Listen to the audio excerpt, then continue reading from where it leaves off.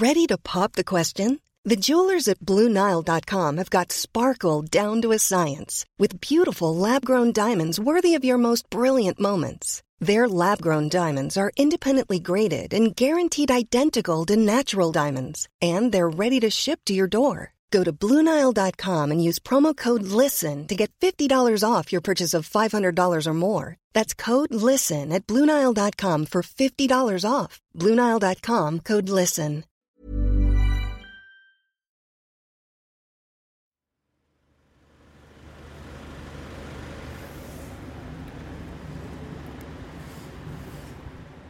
I'm in Clerkenwell in central London.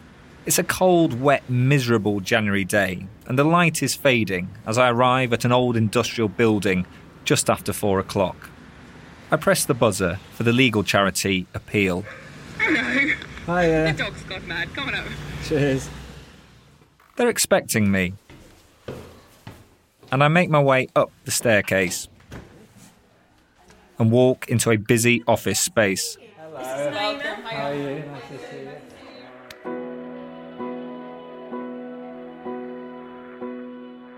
I'm here because news has broken that Andrew Malkinson, a man who spent 17 years in jail, has had his case referred to the Court of Appeal. The announcement came from the Criminal Cases Review Commission, the CCRC for short, who have the power in this country to ask the higher courts to re-look at cases. They say its experts have obtained a DNA profile on the victim's clothing that matched another man.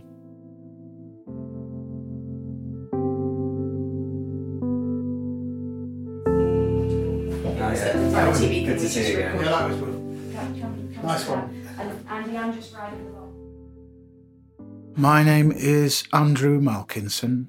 I was accused of raping a woman in Greater Manchester, which I was completely innocent of. And I spent the last 17 and a half years, until the end of 2020, in prison for it, on a life sentence. I could have been released after 6 years, but they wouldn't release me because I wouldn't make a false confession. And now, his case is going back to court.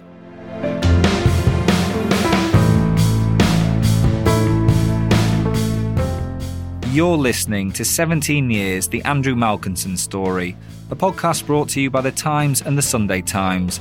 I'm Will Rowe, a producer at The Sunday Times. This is a series about how one man spent almost 2 decades in jail for a crime he says he didn't commit. Despite trying repeatedly to clear his name, he remains a convicted sex offender.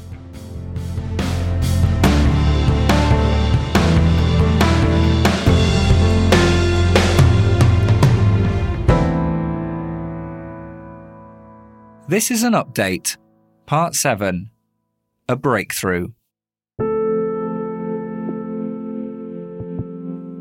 You might be wondering why I'm presenting this episode and not Emily Dugan.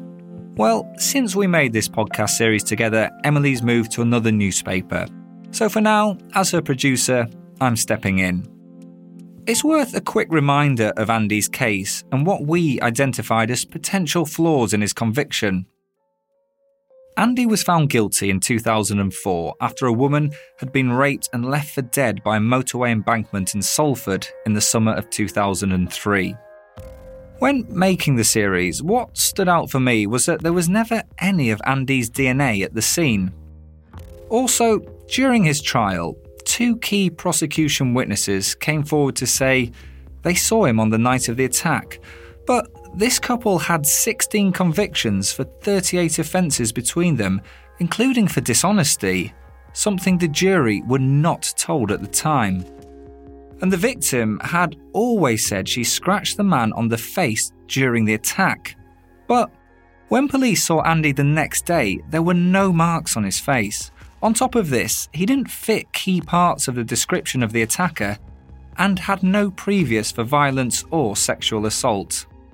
Now, here's a recap of Emily's investigation. Bang, bang, bang. It's the police. We're arresting you for attempted murder and rape. It was a really horrific rape, early hours of the morning. There's never been any of Andy's DNA found. Where's the evidence? Well, you've got rid of it, haven't you? The victim telling the jury that she was, quote, more than 100% certain it was him. The description and everything else, none of it matched me. Both sightings lasted mere seconds, and yet what they said to the jury was, we are absolutely sure that it was Andy. But without putting blame on the victim, could she have been mistaken? It is the criminal justice system that sets up these procedures that are flawed to begin with. In 4 different areas, there was DNA which did not belong to Andy. Was there ever any indication to you that he was capable of anything violent? No, not at all. No. And nobody ever saw you with a scratch on your face? No, because I didn't have any. It's poor policing pre-trial, it was poor policing in terms of the evidence that was presented at trial, and now it's poor policing in post-conviction proceedings. What would you have liked to have done with that time? I would just like to live my humble little life. My needs were simple. I would have just enjoyed working where I could and travelling when I'd saved enough money. What harm was I doing? When we last spoke, you were speaking with Emily Dugan for the Sunday Times on the podcast. Yep. We made that podcast series back in 2021. How have you been since then? Since then, I've been struggling to find work, yeah.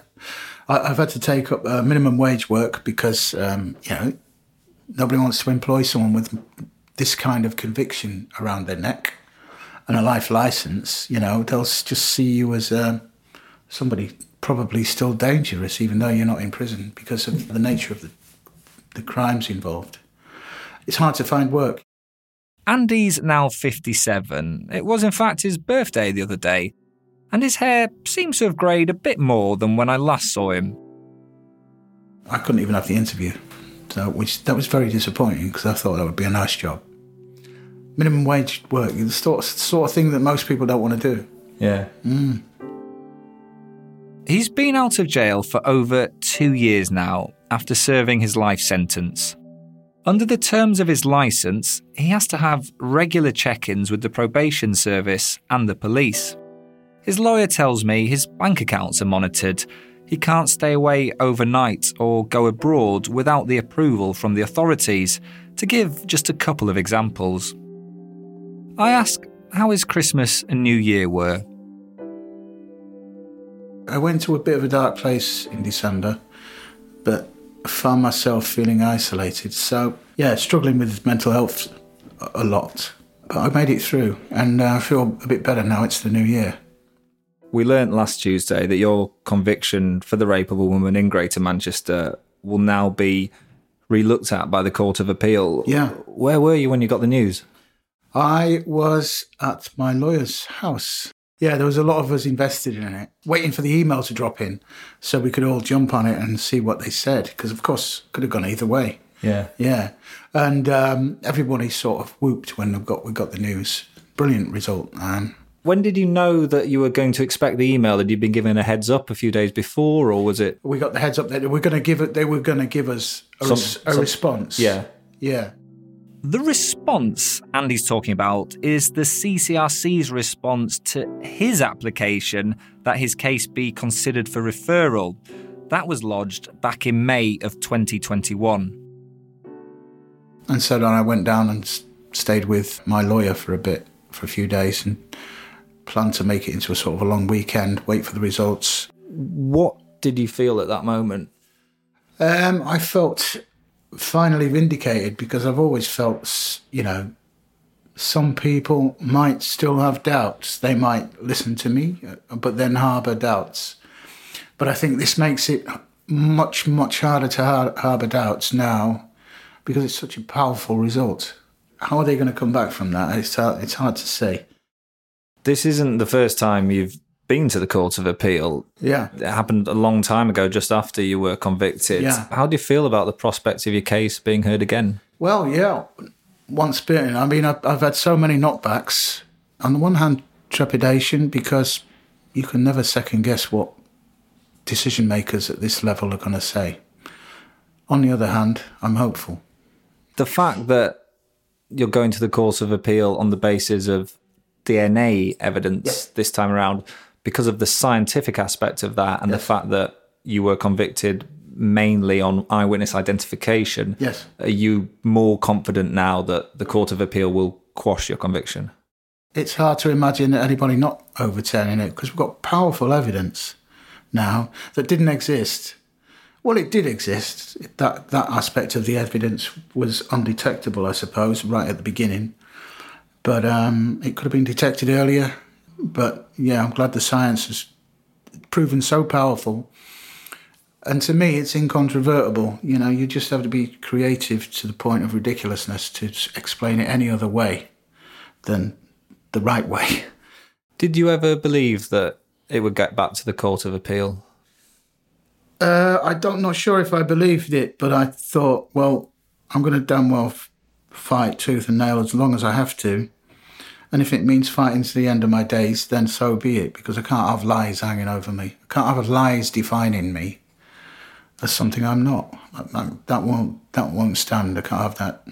So you have no choice in a way. You know, it's a horrible thing to be put through, but there is no choice but to fight if it's wrong. Yeah. It was a very good moment. And it's one of those moments where you almost don't trust what you're reading with your eyes. That's Emily Bolton, the director at Appeal, the legal charity that's been helping Andy. She's telling me about last week when the email came through. Actually, Andy had to read it twice because it was a cover note that said, you know, find attached the CCRC's decision, something like to refer the case to the Court of Appeal. And of course, you're sort of rereading it to refer, not to refer. And then he just kind of leant back from the computer we were looking at, and we could hear a lot of shrieking coming down the line on Zoom from our colleagues in London. And yeah, it was pretty incredible. What exactly has happened? There's new DNA has come to light, and this is why the Criminal Case Review Commission has referred this to the Court of Appeal to be looked at again. Is that your understanding? Yeah, so 2 years ago we presented the Criminal Cases Review Commission with DNA evidence that showed that a man other than Andy and other than the victim's partner's DNA was present at crime-specific locations on the evidence. The CCRC have now checked this evidence. Why has it taken so long? We're sitting here in 2023 for this to go to the Court of Appeal. I don't understand why it's taken so long. Obviously, I recognise that the CCRC will want to check that the testing that we presented is credible, but it certainly shouldn't have taken this long. In a statement to this podcast, the CCRC flagged that following Appeal's application in May of 2021, the CCRC carried out a detailed forensic review of this case and instructed experts to undertake further DNA testing. They added that the CCRC proceeded to make and issue its decision as quickly as possible after receiving the results of this testing and the National DNA Database search, whilst ensuring that it did not compromise any inquiries being carried out by Greater Manchester Police.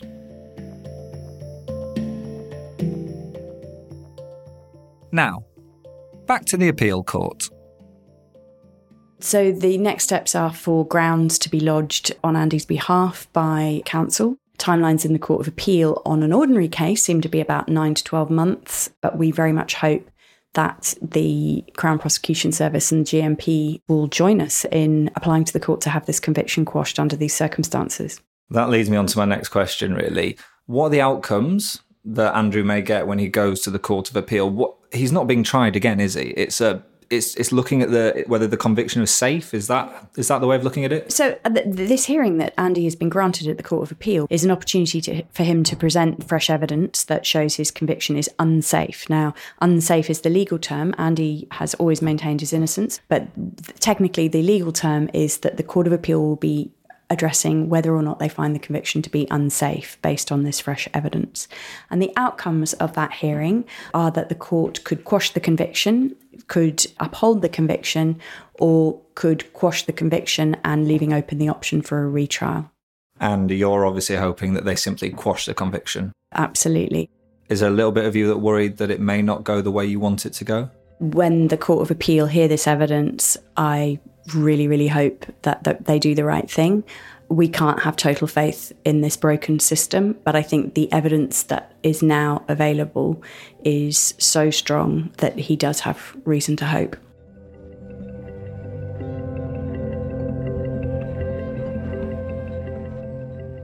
I'm Tony Gallagher, the editor of The Times. I have the very best job in journalism. My team endeavours every day to bring you the best stories, the most incisive commentary, topical features, beautifully illustrated with award-winning photographs. But we can only do this thanks to the subscribers of The Times and Sunday Times. Subscribe today by visiting thetimes.co.uk/stories of our times.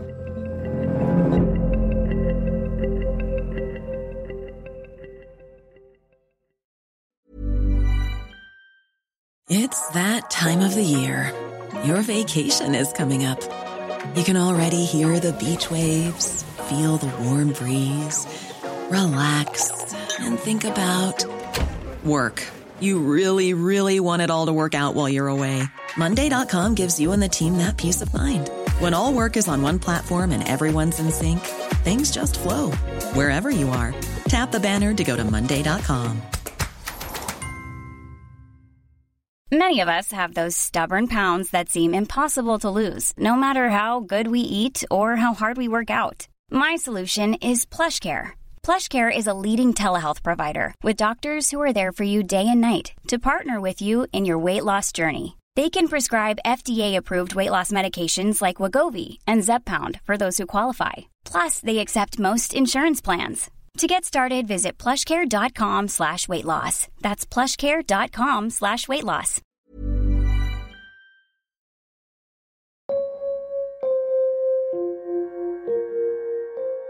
Last week, there was also an update from Greater Manchester Police. They confirmed that a 48-year-old man from Exeter was arrested on the 13th of December last year on suspicion of the rape of a woman in Greater Manchester in July 2003. After new DNA evidence was discovered. It's the same rape for which Andy was convicted. This new suspect has been released under investigation. I asked the force why they've reopened the case and if they had any more information on the suspect. They told me in a statement they'll continue to assist and cooperate with the CCRC's review of this case, and added that following the discovery of new DNA evidence, a full forensic review is now taking place. But how does Andy feel? I was very happy, yeah. There has to be a reason why they've arrested, and it has to be that there's a DNA match. So I feel doubly vindicated by that news. Greater Manchester Police have confirmed that suspect was arrested in December of last year on suspicion of the same crime that Andrew was convicted for in 2004. That's my understanding from the materials that Greater Manchester Police have released publicly, but we have no detailed information on that because obviously it's an ongoing investigation and obviously none of us want to jeopardise that. Journalist Emily Dugan and the Sunday Times and our podcast series have been highlighting this case since 2020. What message do you have for readers and listeners of the Sunday Times?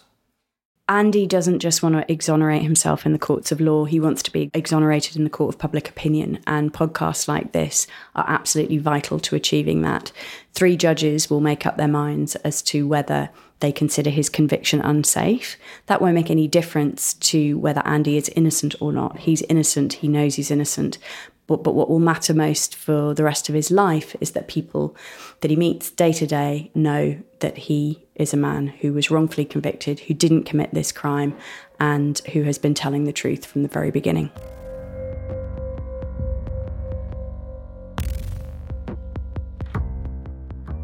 As we sit here now, you do remain convicted of a sex offence. That's right. How does that sit with you?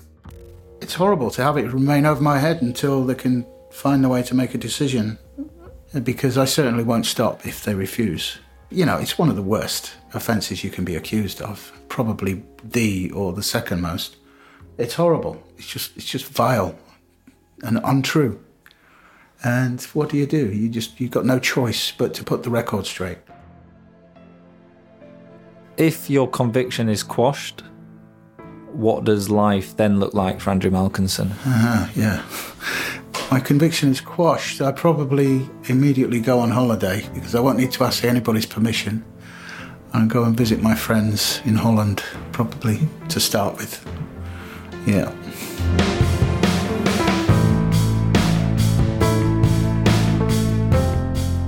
Andrew Malkinson's case is now due to be heard by the Court of Appeal.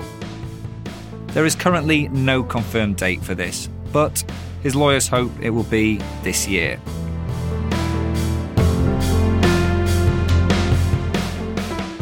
You've been listening to an update of 17 Years, the Andrew Malkinson story, with me, Will Rowe. It's brought to you thanks to the subscribers of The Times and The Sunday Times. The series and original journalism is by Emily Dugan and produced by me, with assistance from Brenna Daldorf. The executive producers are Poppy Damon, Lynn Jones and Kate Ford, with original music and sound design by Tom Birchall. To listen to the full original series, just search for 17 Years, the Andrew Malkinson story, wherever you get your podcasts. And we've added links to those in the description notes of this episode.